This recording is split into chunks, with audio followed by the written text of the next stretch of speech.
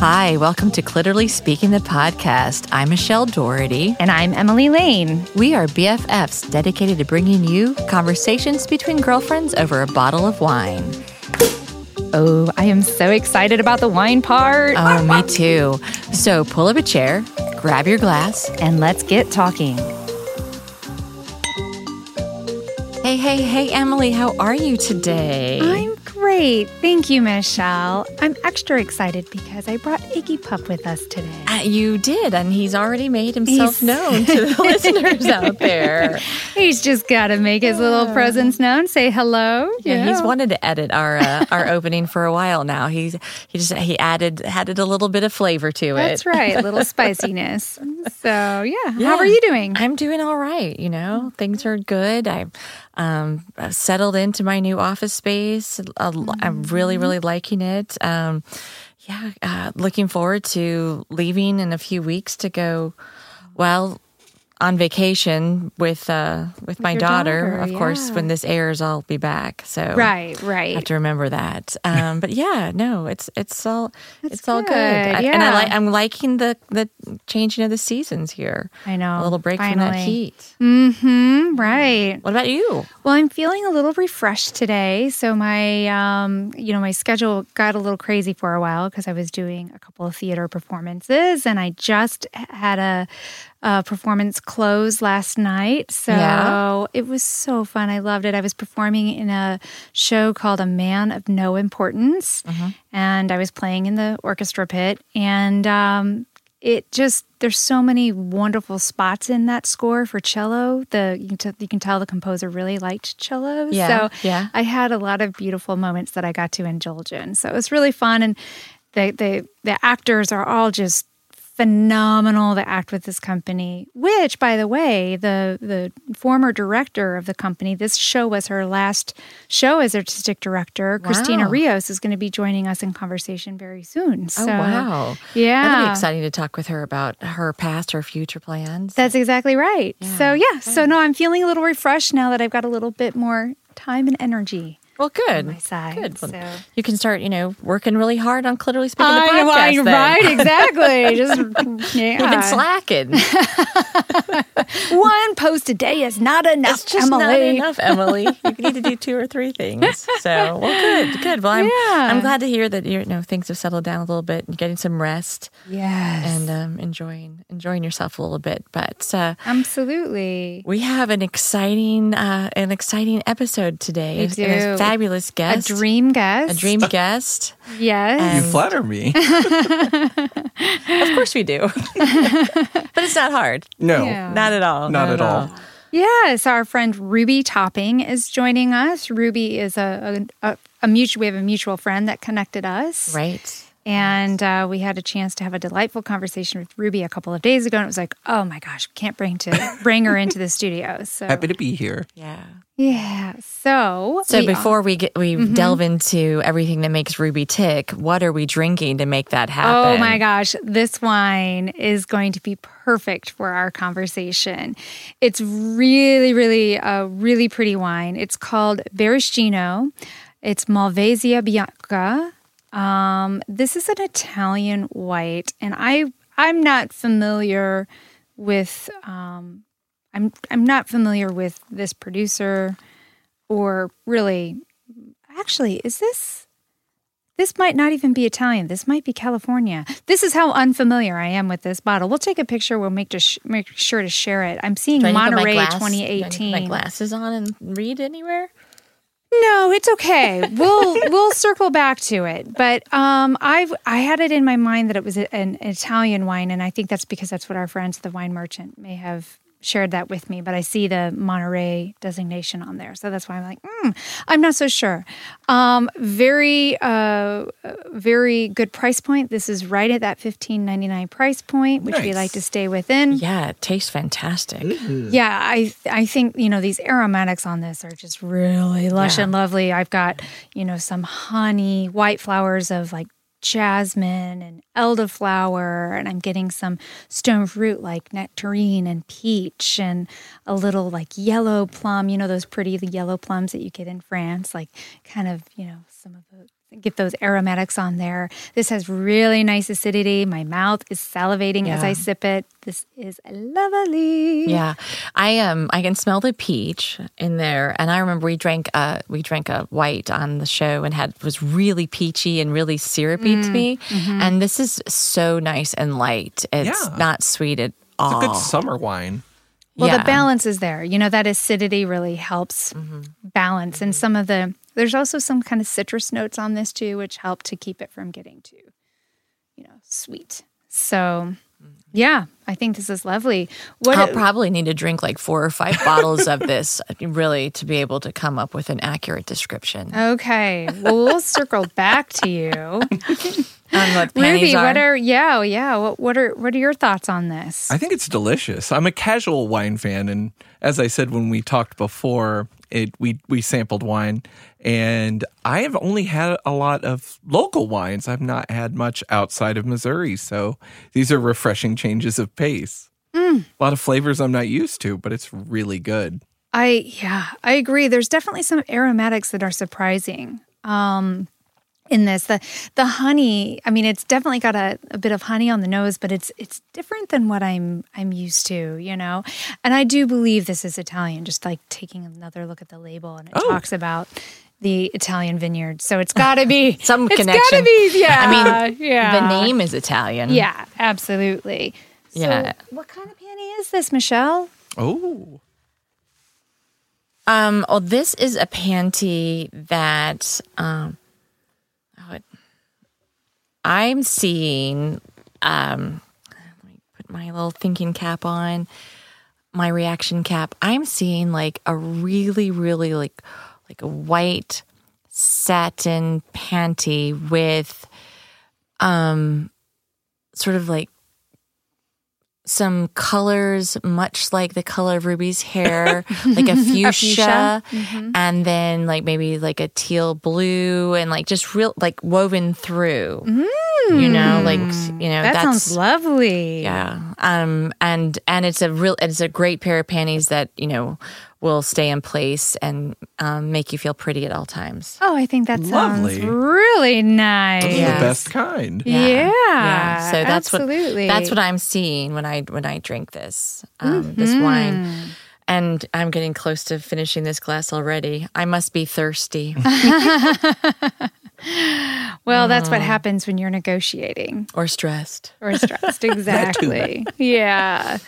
So Ruby came to us through our friend Nikki, and you met Nikki through the hair industry, right? Yes, She reached out to me about trying hair extensions on not specifically trans women, but women that are on hormones. Okay. To see how it affect the hair follicle. And it was a whole lovely experience overall. Oh, gosh. How did it affect your hair?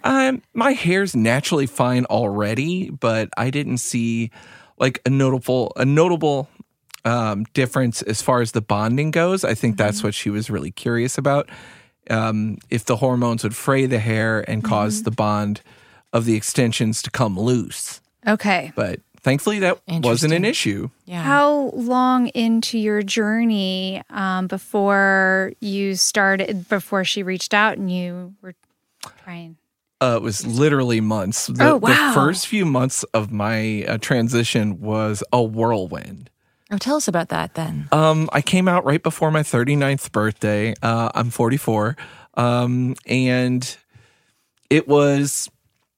like I said, a whirlwind. I came out on stage at, when I first came out to a small group of friends over dinner, and they were very accepting. It was very positive. But when I went public with it, I came out on stage at Attitudes in the Grove. One of my friends is a burlesque producer, and she was like, "You want to do this on stage?" And I said, "Sure." And I got up there and I told everybody there that I was like, "I'm transitioning to female," and it was just standing ovation. Like the King of Pride that year was at my feet crying. Were you crying too? Oh, yes. Yeah. I almost passed out. It was a really overwhelming experience, but it was wonderful just to feels so accepted out of the gate because a lot of trans women don't have that experience. Yeah. Quite the opposite. How long had you sort of thought you wanted to do this and make the transition, or and like the first idea that it came to you, and then when you finally made that came out? I mean, how many years or months or so many? It's because I didn't understand it. Growing up in the 70s and 80s, I didn't understand, like, the closest thing to trans people that we had, like, in the media, or how I would have known, was like people that had a sex change, but they just didn't talk about it back then. Yeah.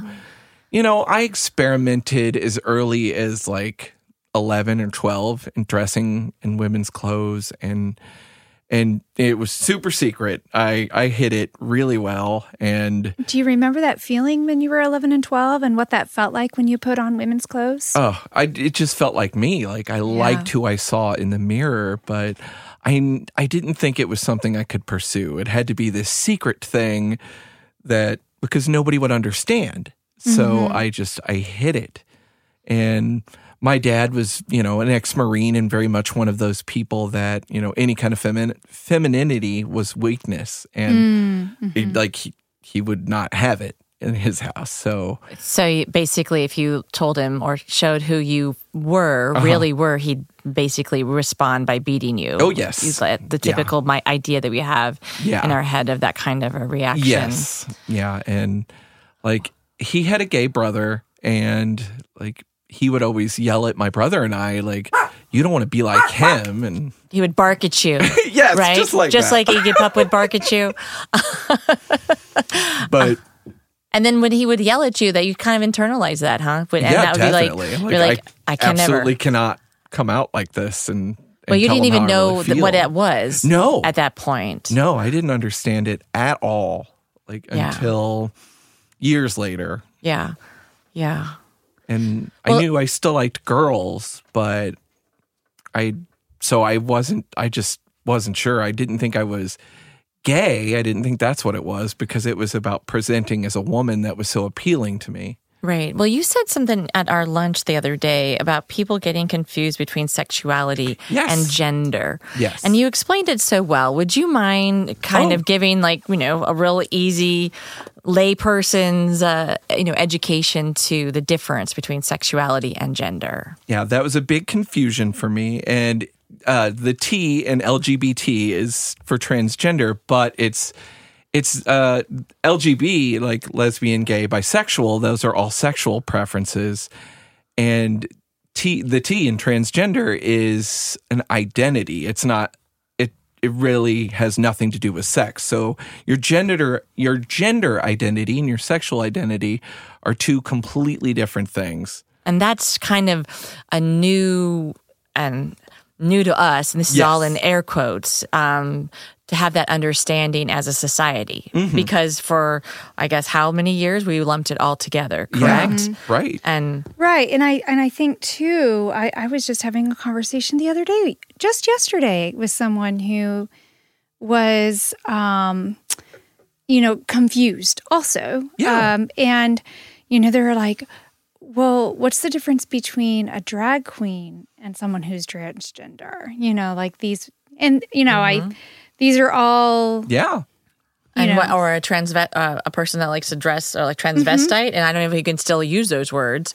Some people do. Some people still identify, as a transvestite. It's generally the older crowd that tends to still favor that word. I myself, I don't care for it, but I'm not going to try to police how someone else identifies. Mm-hmm. I don't see it as a slur. No, it's more, isn't it like, to me, and forgive me, that's why we have you on the show.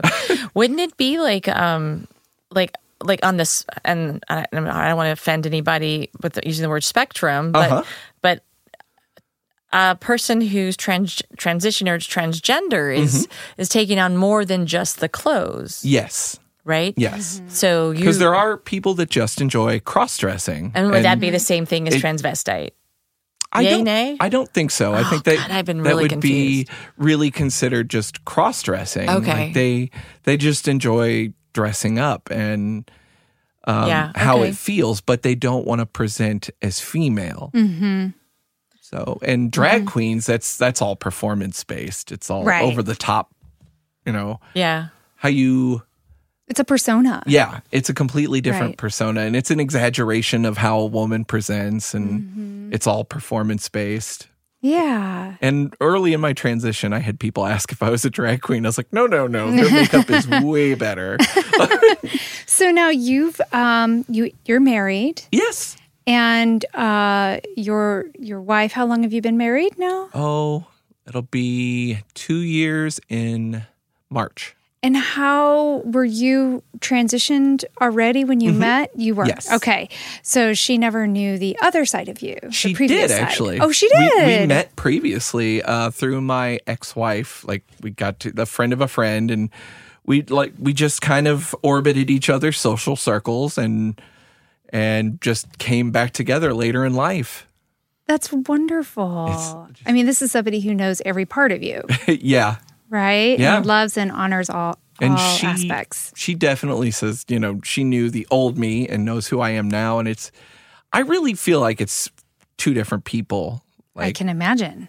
Like I'm nothing like I used to be. I mean, there's traits of who I was before, but Well, your overall- heart is still the same? Yeah. Yeah. Yeah, at my core. Yeah, but I mean, you are being affected by taking on female of hormones. now, like way more estrogen than you had as a young man Yeah. or an adult male. So that will affect you. Yes. What is that routine like? Like, what is the pill lineup or injection lineup? Like, what is So I take, in the mornings, I take 2 little estradiol pills. It's just estrogen. And I take a spiralactone. It's a testosterone blocker. And I was doing injections every 2 weeks. What kind of It's more estrogen? Yeah. It's just like because the pills, the estradiol pills have to go through like your liver, and like how much estrogen you actually get from it isn't as much as if you do the shot directly. It goes right in. Okay. How quickly did you see changes in your body from when you started taking the hormones? About 6 months. Yeah, Wow. it took a while, but when they did happen, it was I had to relearn my whole body. It was a whole So experience. did you get like breast tenderness? Like Yes. when we remember getting in puberty when when the boobs were coming in, Right. or And- before every period, or it's Right, like- right. But I was just curious. Did you Yeah. have that similar type of reaction or Yeah, the mood swings came first. Like- Okay. Like I cried a lot at nothing. But No, That was because it's just a beautiful confusing. day outside. Yeah, I bet that was confusing. it was Yeah. at first, but like I was already sentimental and like easily, triggered. triggered, like driven to tears or moved, and like I've literally cried on accident, like just like actual bald Yeah. tears. Like my wife was teasing me. We were jokingly arguing one day, and she's like, "I'm not talking to you," and I started pouting, just like Yeah. stuck my lip out and pout to kind of tease her, and she goes, "Oh no!" And when she said, "Oh no," my eyes just welled up with tears, and I literally started crying. And she's like, "Why are you crying?" I'm like, "Oh no!" Oh, I was like, I'm sorry. I'm sorry. It took me like minutes to get myself back together. It was ridiculous. And that changed 6 months in. Are you?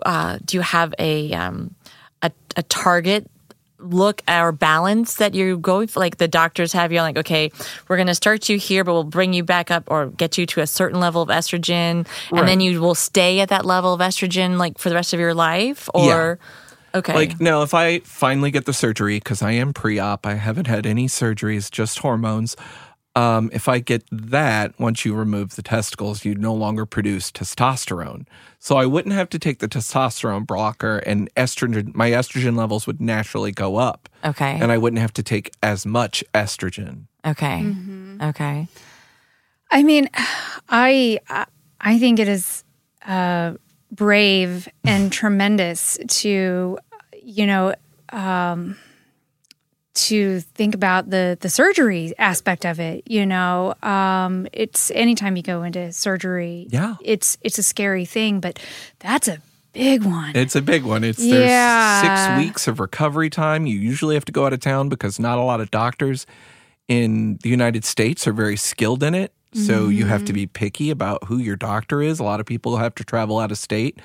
My doctor wanted me to go to Thailand because they're the best down there. I've heard that, yeah. And Really? it's cheap to stay. It's not cheap to get there. Yeah. But once you're there, it's Less you expensive. could easily get an inexpensive hotel and stay there for the length of your recovery. Which before you is come out, like 6 6 weeks. weeks. But didn't you say you have to like lay down like in Yeah, bed? in bed. Bedridden? Yeah. Wow. And you have to dilate, and there's a lot going into that healing process. It sounds painful. It is very painful, and Yeah. I've heard a lot of trans women, that's the hardest part. They really struggle with that. And I even know a few that the surgery didn't go as planned, and they have deep regrets because they felt like they were forced into this surgery by their doctors, because some doctors believe if you don't go all the way, you're not really trans, or you're wasting their time. And Really? Oh, that's it's getting better. yeah. I would say it's your body. It's your decision, Right. right? Whichever direction you choose to go. Right. And that's why it's important to be picky with your doctor, because you got to find the right endocrinologist to balance your hormones. Because I see one every 3 months, and they do blood work, like take 3 or 4 vials of my blood to check my hormone levels every 3 months, just make sure everything's balanced. Because if it goes one way or another, Well, and if you stop, the biology of you would then revert back to more of the testosterone, more of the male. Yeah. And so you're trying to have the body reflect your soul, right? Yes. Okay. So, can I ask a physiological question? Absolutely. So, the hormones and everything you're taking now, obviously it's you've made breasts naturally, like with things like the testicles and the genitalia. Has it provided a shift in that area? Very like much so. organically? Yeah. Yeah. Like everything shrinks up down there. And I'm not, I have no reason to like try to brag before, but I was decently endowed, and definitely as I get older, there were times when testicles hit the water in the toilet when you're sitting there. Oh and my. Okay. Not a problem anymore. Yeah. Not a problem at all. In a year's time, a year and a half, it was shrunken up dramatically. Okay, so this is a strange question because there is so much male pride associated with the size of their penis and their balls. And I understand that you didn't identify as a man. Right. But I'm just curious, when you were a man, were you proud of your penis? And then, how did that feel from an ego standpoint to see it kind of disappear? Were you like, whew, it's disappearing on its own? Or Yeah. Well, before, like every male presenting person, you try to take pride in what you have. And before I understood that this was something I could do and wanted to do, I took pride in it, but after, the therapy and I realized who I really am and came out, it couldn't go away fast enough. Okay. Because that's a common misconceptions about, trans bathroom stuff, is that they think we're in there waving our genitals around at children and random women. And no, we are terribly ashamed of our genitals and don't want them. And we're definitely not trying to show them off. Right. Yeah. And nor are you in there looking at other people's Nope. genitals. I mean, Most trans women, they just want to get in, do their business, get out, because there's potential for if somebody they call it clocking when somebody's checking, they look at you and they're trying to think, is that a man that's clocking? So if they see somebody clocking you, it makes us scared. We're like, oh God, where's this gonna go? Is she gonna make a scene? I just want to get out of this bathroom. And now I have too much stress and I can't pee fast enough. Yes. And I have to make it sound like a regular person, like a woman's pee versus the sound of a man, a pee coming from a man. Yeah. Wow. Yeah, it's difficult. so with the changes that have happened, how did that change your sex drive? And just were The there first few months were awkward. And as the changes happened, they were painful.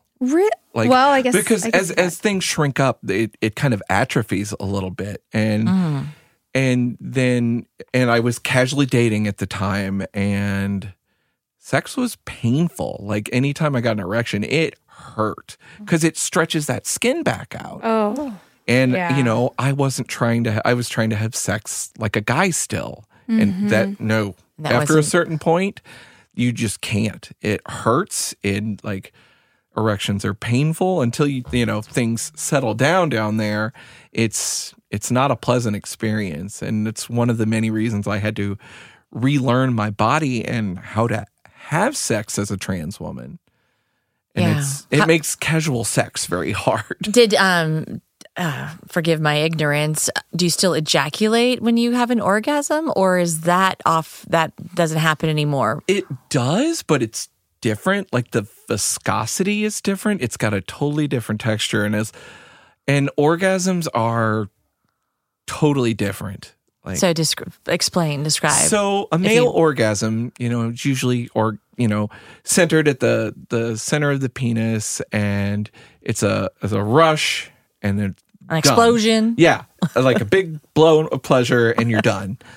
And it's like 5 seconds, kind of a 3 to 5 seconds, maybe. It's a very quick, intense feeling, and I'd say a year, maybe a year and a half into my transition, I had a different kind of orgasm, and I almost fell off the bed. Oh wow! Like I felt it in my lower back, and it's like this whole pelvic area sensation, and the pleasure is.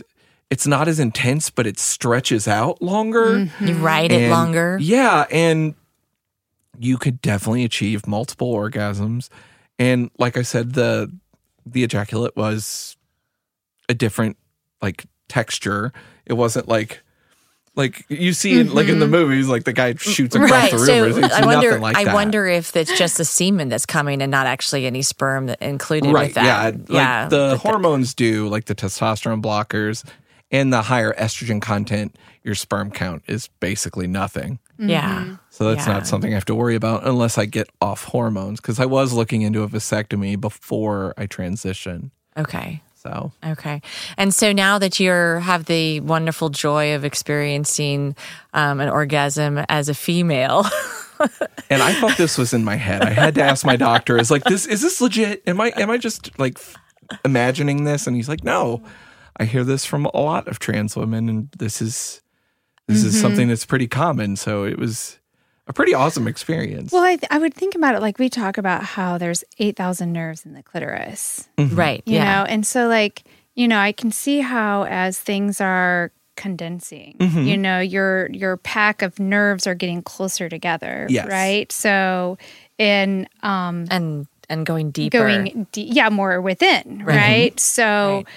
I could see how that intensity shifts, right? But it's also feels very different. I would hope that now that you've been in a transition and on the hormones, sex is more pleasurable now than it was. Okay, yeah, okay. But the drive, I will say, the drive is pretty much gone. Like I still enjoy sex. But foreplay matters now, doesn't it? Absolutely. Absolutely. Like I can't just jump into things. You can't just think about it and let the wind blow and then be ready to go, right? Did you find a difference? So I remember hearing an interview once of somebody who transitioned, and they talked about how, and they've actually transitioned the other way, that they were originally female and transitioned to a male. And his surprise was how much he had, once all that testosterone was in place, his desire to objectify women was greater. He was I believe it. Kind of an asshole. Oh, there's a woman, look at her boobs. He couldn't stop himself from wanting to screw every woman and think about it. Yeah, testosterone, it fuels a lot of anger, it fuels a lot of desire, and it's a tough beast to wrangle, and I don't miss it. I don't miss it at all. Well, I remember when I had my colon surgery and they ended up taking out one of my ovaries. And if you've missed any of those episodes, you can go back into the podcast vault and listen to those episodes. But I remember, they said that my remaining ovary would eventually kick in, and that's what your estrogen's coming from. And I remember for like 6 weeks being really angry, and I could just like at the drop of a hat, go off, and I just felt like I was like a porcupine the whole time with my bristles out. Mm-hmm. And I thought, if this is what it feels like to be a guy every day, I don't want to be that. I can't imagine how hard it is for trans men, like experiencing testosterone in that, because it's concentrated. They do the shots too. And that kind of surge of testosterone all at once, I can't imagine how intense that is. Sounds kind of horrible. Yeah, well, so it's kind of like you've gone from that powerful masculinity feeling to like a sedate, life is okay, kind of like a zen. I definitely feel like I found kind of an inner peace. Very, very zen. I rarely get angry anymore. I still get frustrated, but like I probably haven't felt like rage in years. Like, well, you definitely have this peaceful yet bright, happy just presence. Like you can tell that you are a very happy person, and you glow.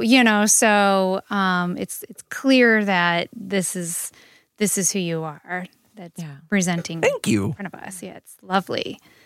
So our glasses are a little empty now, and that is some great Italian wine. Perfect time to refresh. Take a little break. And then when we come back, I'd really love to dive more into maybe some of the challenges, some of the great things that you've experienced, and how, we could answer some of those kind of questions. Have Absolutely. A little conversation like that. Thank you. Sounds great. All right. We'll be right back.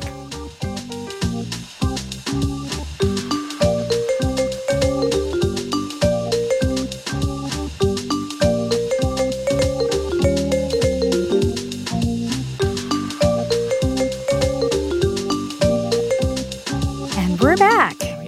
Good call, Michelle. We definitely needed to refresh this because it is so yummy. It's a delightful little bottle, and for $15. You can't go wrong with having a couple of these in your fridge for any time. That's right. Anytime. You don't have to feel guilty about drinking this bottle by yourself. Right. All alone. And I mean, it's also a great bottle to share. It's a perfect bottle to share. You get good bottle karma. Yeah, but I'm also, I always look for things I'm not going to feel guilty about if I drink it all by myself. Because when you spend a lot of money on a bottle of wine, and a lot of money is relative, sometimes you're like, oh, I would like some wine, but I spent a lot on that. I don't know if I should really open that up just to sit here in my house and watch, binge watch things on Netflix. Sometimes. I'm that way when I buy ice wine. Sure. The bottle is so small and it goes so fast, but it's so good. I think it's just sometimes you just need to treat yourself. Even if it's not a special occasion, just pull out. So I actually have that recorded on my phone. Emily saying, "No, Michelle, just go ahead and treat yourself." So when I am worried or wondering, I'll go, "Hold on, let me just play that little recording. It's okay." Emily said I can treat myself. That's right. And then I pull the glass. Maybe we should out. make that a podcast extra for our listeners. Sure. If you'd like to download that audio file yourself for your phone, send us $1.99. There you go. Treat yourself ringtone. Exactly. Well, before our break, we were talking with Ruby about transitioning as life as a trans woman, and I would love to kind of dive a little bit more, a little deeper on some of the greatest challenges, and then some of the greatest benefits that you've experienced. Well, the challenges I would say that I immediately noticed was you're highly aware of you're aware of your privilege as a male before, but once you transition and a lot of things become really apparent, like just how jarring, how different it is, like going out a walk on your own. Like you can't do that in certain places as a woman, and especially as a trans woman, it's more Right. difficult to go. and I was pretty naive, and I've put myself into some dangerous situations, like, not thinking, because I never had to worry about that before, or how you're treated at work.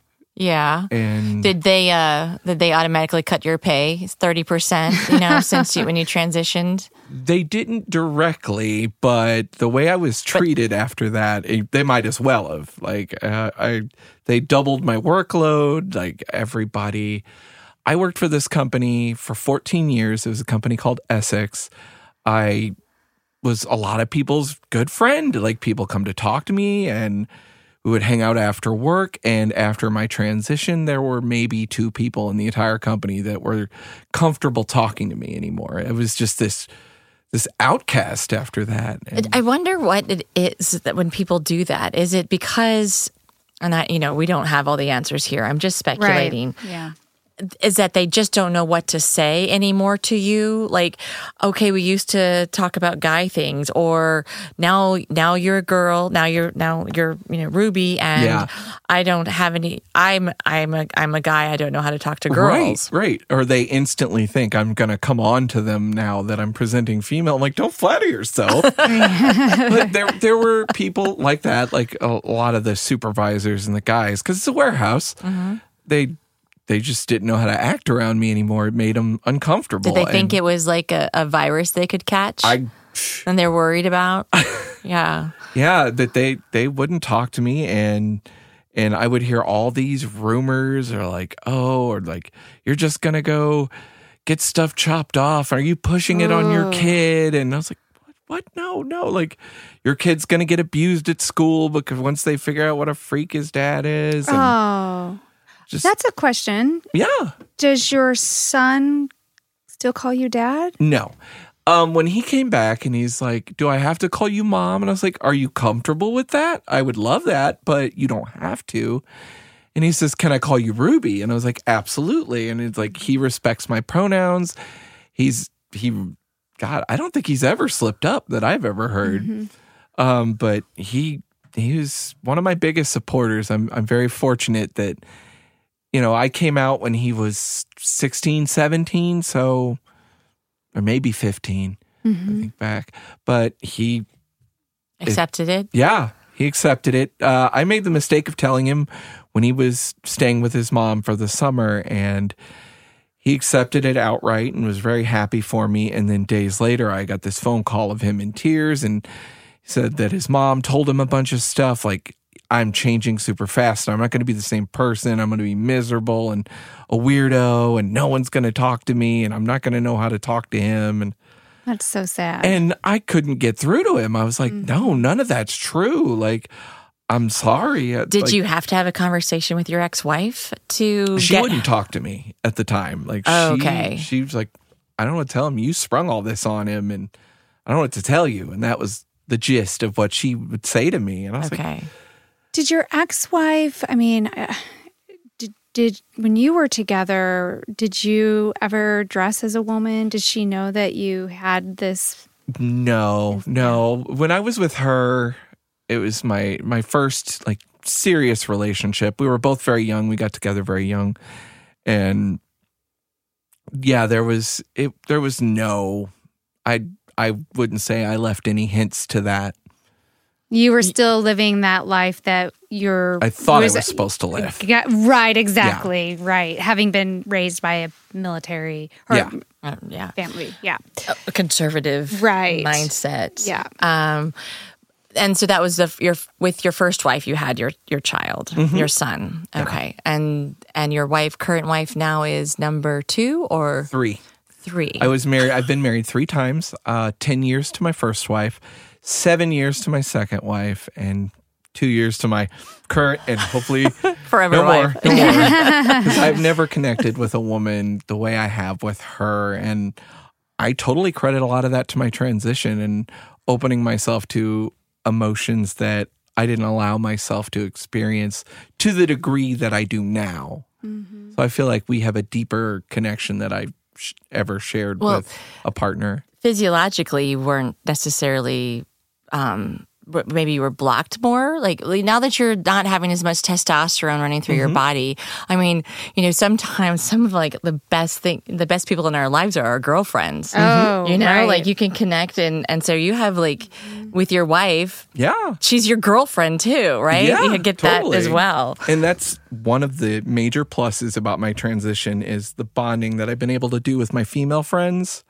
I have a lot of burlesque performer friends, and like how I've bonded with them, and like we'll get together and like to prep for their shows, or we'll like be backstage and talking and like opening up. The first few months of my transition, like there were points in going out to bars with my friends, and they'd take me like, okay, we need to go talk and have a talk, and they'd take me to the bathroom, and I was like, oh, this is what this is like. Isn't it fun? Bathroom conversations with girlfriends is where it's at.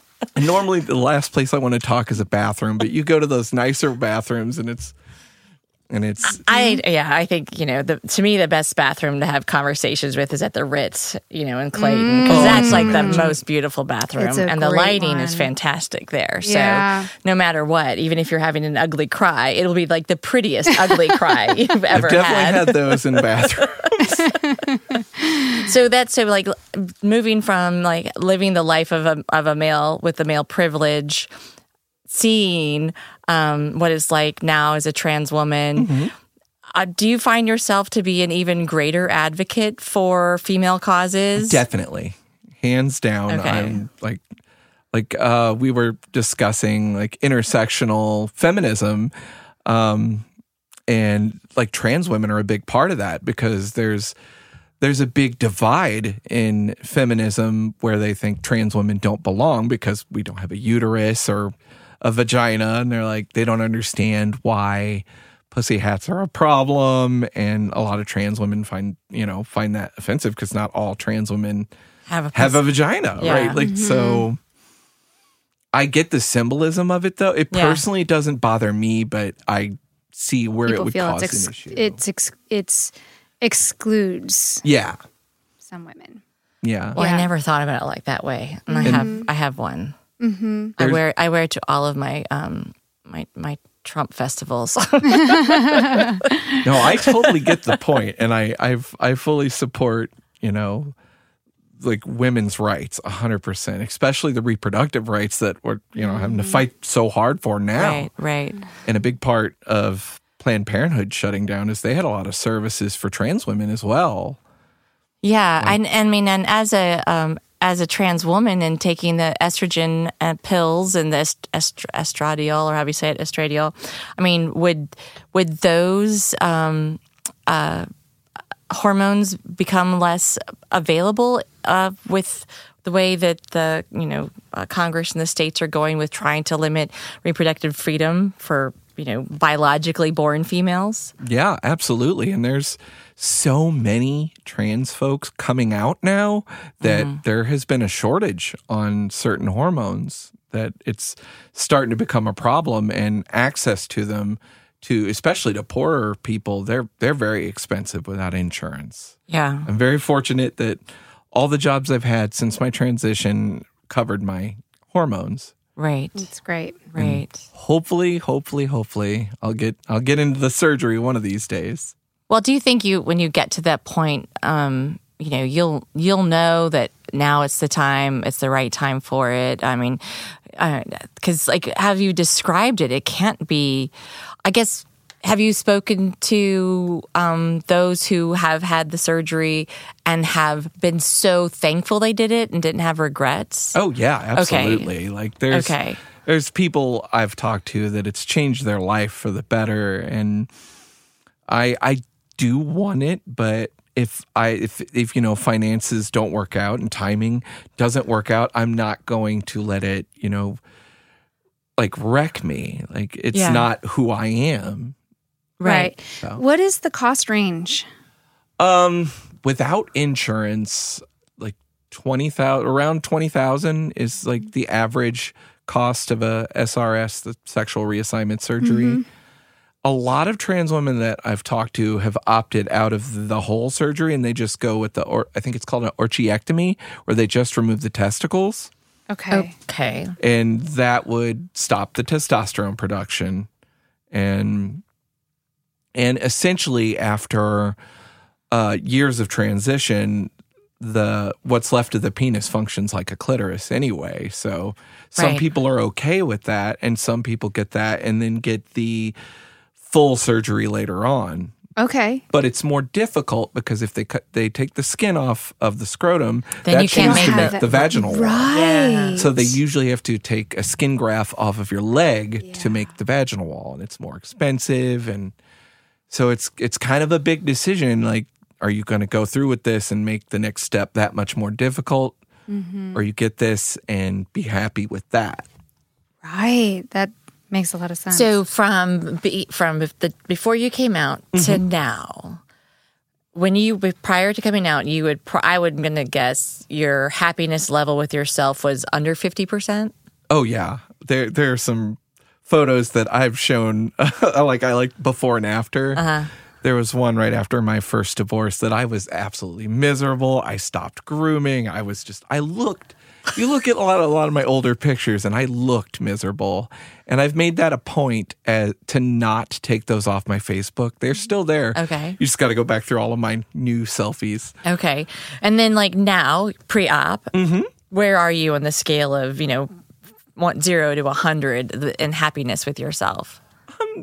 I would say I'm probably 85%. I'm pretty happy with who I am now, and would I like to go the rest of the way and get that 100% and not have dysphoria and not the times it hits me is like when I'm in the shower or sitting down to go to the bathroom. Like When part I of in being the a woman. shower, Yeah. I get hit with dysphoria. I mean, and Yeah. I was born with it, Yeah. and it's kind of like, so, if you take that ability to, hate yourself in the shower, you may not really be all the way girl. Reserve that. Well, I think the thing that most people experience, like with the body, like with not unhappiness with their body, that's called body dysmorphia. And then with your gender, like the gender dysphoria is like you just don't feel like your body matches who you're supposed to be. Right. But both of those are big issues. Body dysmorphia and gender dysphoria are two big issues, which lead to a lot of depression in a lot of trans folks. right. And I guess the thing to stress home is for our listeners who are not well versed and have this huge vocabulary with it. A gender identity is not your sexuality. Yeah. And Right. when you can separate those two, I think everything gets to be a whole lot easier to understand. I want to ask about your family. Yeah, absolutely. I know that you grew up in a very conservative background. Yes and no. How have they accepted your transition? And do you tell me, what's your sibling situation? Okay, so I was raised, my family were drug dealers. They were conservatives as far as, gender and sexuality, but everything else, Okay. I didn't know growing up that weed and cocaine was illegal until DARE came into middle school. And there's a state Wow. trooper holding bags, and they're like, "You'll go to prison for the rest of your life for just this much." And I'm like, "It's all over my house." I was terrified in that class. They were passing it around so we could see what it looks like, and I was like, "Nope, You're like, oh, I know the grade of this. no, I'm not touching that," because it was as normal for me as cigarettes was. So So they were users as well as absolutely. dealers. And I wouldn't doubt that I spent half of my childhood high as a kite because the windows were always up because of air conditioning, and that house was always filled with smoke. Of weed. Oh, So you were my. I like to joke and say you were secondhand stoned. Oh, totally. Yeah. I guarantee you, my brother and I both. But wouldn't you smell though? I mean, you would think when you go off to school that somebody would notice that you But you smell didn't know differently. different. no, Yeah, but I didn't yeah, know you'd it. think that- But no, I never had that problem. I never had any scares until 89 when one of their buyers got caught and said he was going to rat people out. We moved to Georgia. Oh my God. I had to leave my whole family behind, or all my friends, and in 89, and we moved to Noonan, Georgia, about 30 miles south of Atlanta, and for a year of intense poverty. It was insane. Have you watched the TV show Ozark? No. You probably Oh my would God, identify it's with it intense. because they Probably. moved to Georgia. And they're running drugs for the Mexican cartel. But yeah, I grew up around drugs, and my dad drank a lot on top of all of that, and they were like verbally abusive to each other and us. Mm-hmm. And like, How many siblings do you have? I have a brother, Okay. A younger brother, about 3 years younger than me, and How is he doing? he is in prison. Okay. For drugs? No, surprisingly, but it's related to Okay, drugs. He got okay. strung out on opiates and robbed a Walgreens, not a block from his house. He was just, Wow. and he's the sweetest, kindest person, but he lost himself to opiates. Yeah. And I didn't recognize who he was. He's been in there for the last 8 years. He gets out in 100 days, and Wow. he's got his GED. He's clean. He's very much wanting to straighten out his life, and I'm very excited to help him. And he's embraced who I am. He was very excited to have a sister when he gets out. Oh, Yeah. that's so wonderful. Yeah, we stay in contact. Like, he's still a big part of my life, and like he calls me his sissy, and he's very excited to Oh, have a that's great. sister. Have a sister. I'm Does he glad have you're any close. children? No, Okay, so you have the only grandchild or nephew. Fantastic. there was a time when they were really bad. My parents were on meth. Oh, Because it gosh, went weed, coke,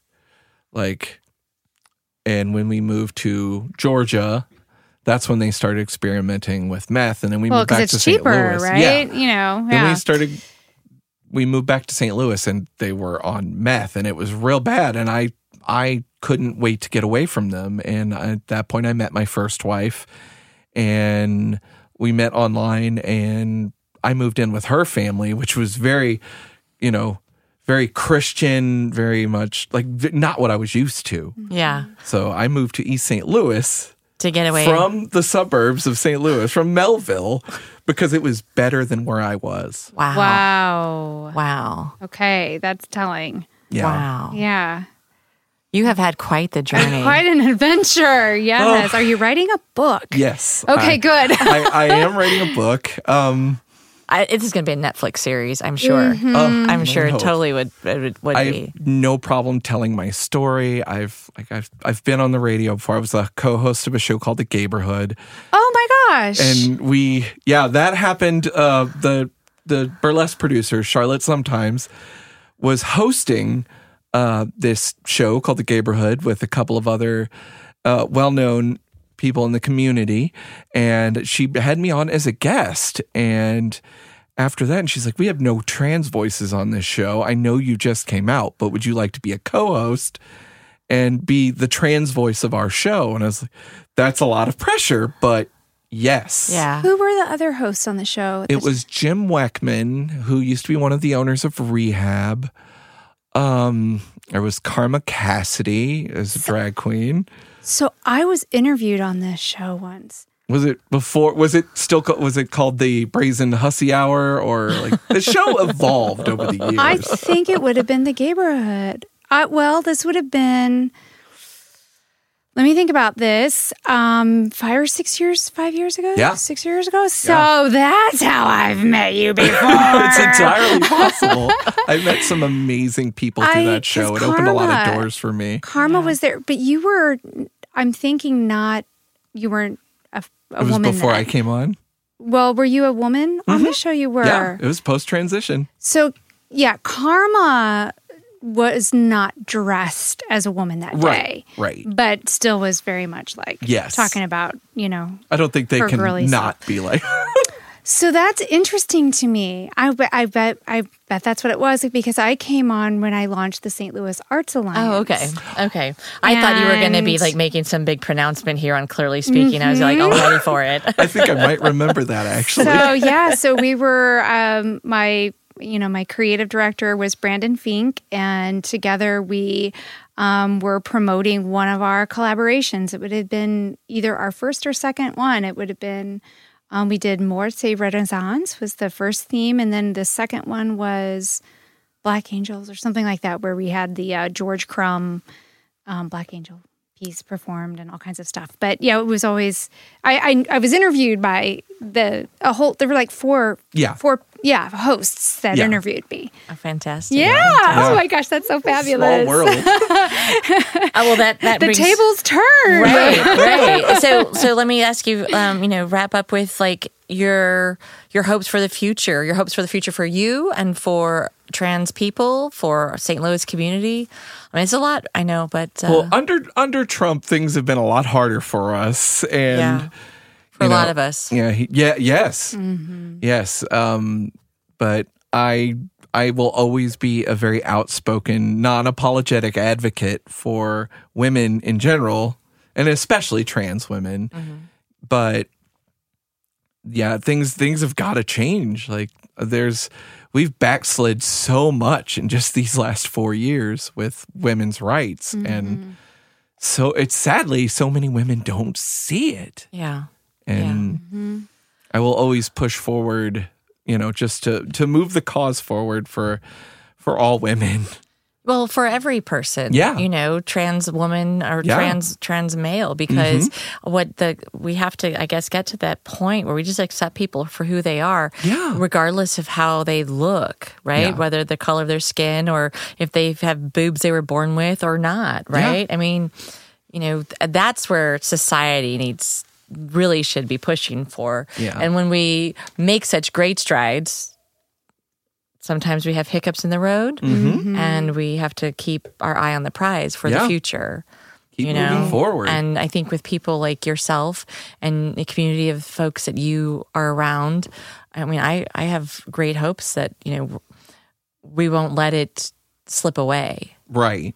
And I don't see that happening. A lot of people are scared, and rightfully right now, like the amount of trans women of color that have been murdered in the last year, it's almost, I think if it hasn't exceeded 100, it's... In St. Louis? No, it just nationwide. Okay. Nationwide. Wow. Still, that's a lot. Yeah. That's a lot. Well, I think it's what's special. There's a lot of things that are special, but one of the things is that you're somebody who's lived on both sides. Mm-hmm. So you have a perspective that is broader than... a lot of people are gifted with. And I think there's a lot of value there. Have we talked about this with the article I read about Native Americans? And it sounds familiar, but I can't quote what you said. Let me bring it up because it's as a parting thought, it's amazing. So Native Americans recognized that sexuality as well as gender were a spectrum. And in fact, what's that? Are you familiar? Two-spirit. Right. Familiar with it? Mm-hmm. Okay. And in fact, they apparently didn't even have set names for male and female. Right. But they knew that there were people who were identified more, on the more masculine side, and people who identified more on the feminine side. And then there were the gradients in the middle. And they considered those who lived right in the center of both to be the most special people because they could see both sides. Right. It was really fascinating. Interesting. Mm-hmm. Yeah, and there's a lot of non-binary folks that don't identify to the masculine or the female or the feminine that I think get overlooked a lot in trans rights issues. People that identify as non-binary, and that's finally starting to pop up in different states where they're adding a non-binary option to the driver's license. So, okay, let me just get some explanation here. Mm-hmm. Is the non-binary the they, yes, them, they, there? Them. Generally. They, them. They don't have to be there. It's they, them. Okay, so that's non-binary. So they wouldn't be identifying as female nor male. Right. Okay. They can, depending on their mood, can go... Right. So there's a lot of vocabulary that, I did not grow up with. 10 years ago I didn't have. I continue to have to be reminded what is cis? Now I know cisgender, non-cisgender, and I so thankful and grateful for this show and the opportunity to talk to and get to meet you, Ruby, just so that we can have a greater understanding. And then when we're out talking to people, we know what they're saying. And we know what it means. And then we can then also translate it for more people. So it's fantastic. That was the hardest part about going on the Gayborhood is the trans voice, because I didn't know all these pronouns. I didn't know all of the I was like, I'm so new. Like, I'm just a baby. But trial by fire. Just like a girl, I don't really want to speak up because I don't really know. I don't want to offend anyone. Don't want to make anybody upset. Wow, this has been absolutely fantastic, Ruby. Thank you so much for coming. My pleasure. Thank you for Clearly having Speaking. me. Yeah, thank you for all of your just being so willing to be just throw it all out there and be so vulnerable and real and honest with us. Yeah, tremendous gift. Wonderful. We'll have to have you back on. I will. I'm sure anytime. we have lots more to talk about. Oh, absolutely. Yeah. All right. Well, thank you so much. Thank you. Everybody out there, lovely to have a conversation on air with you again. Yeah. Cheers.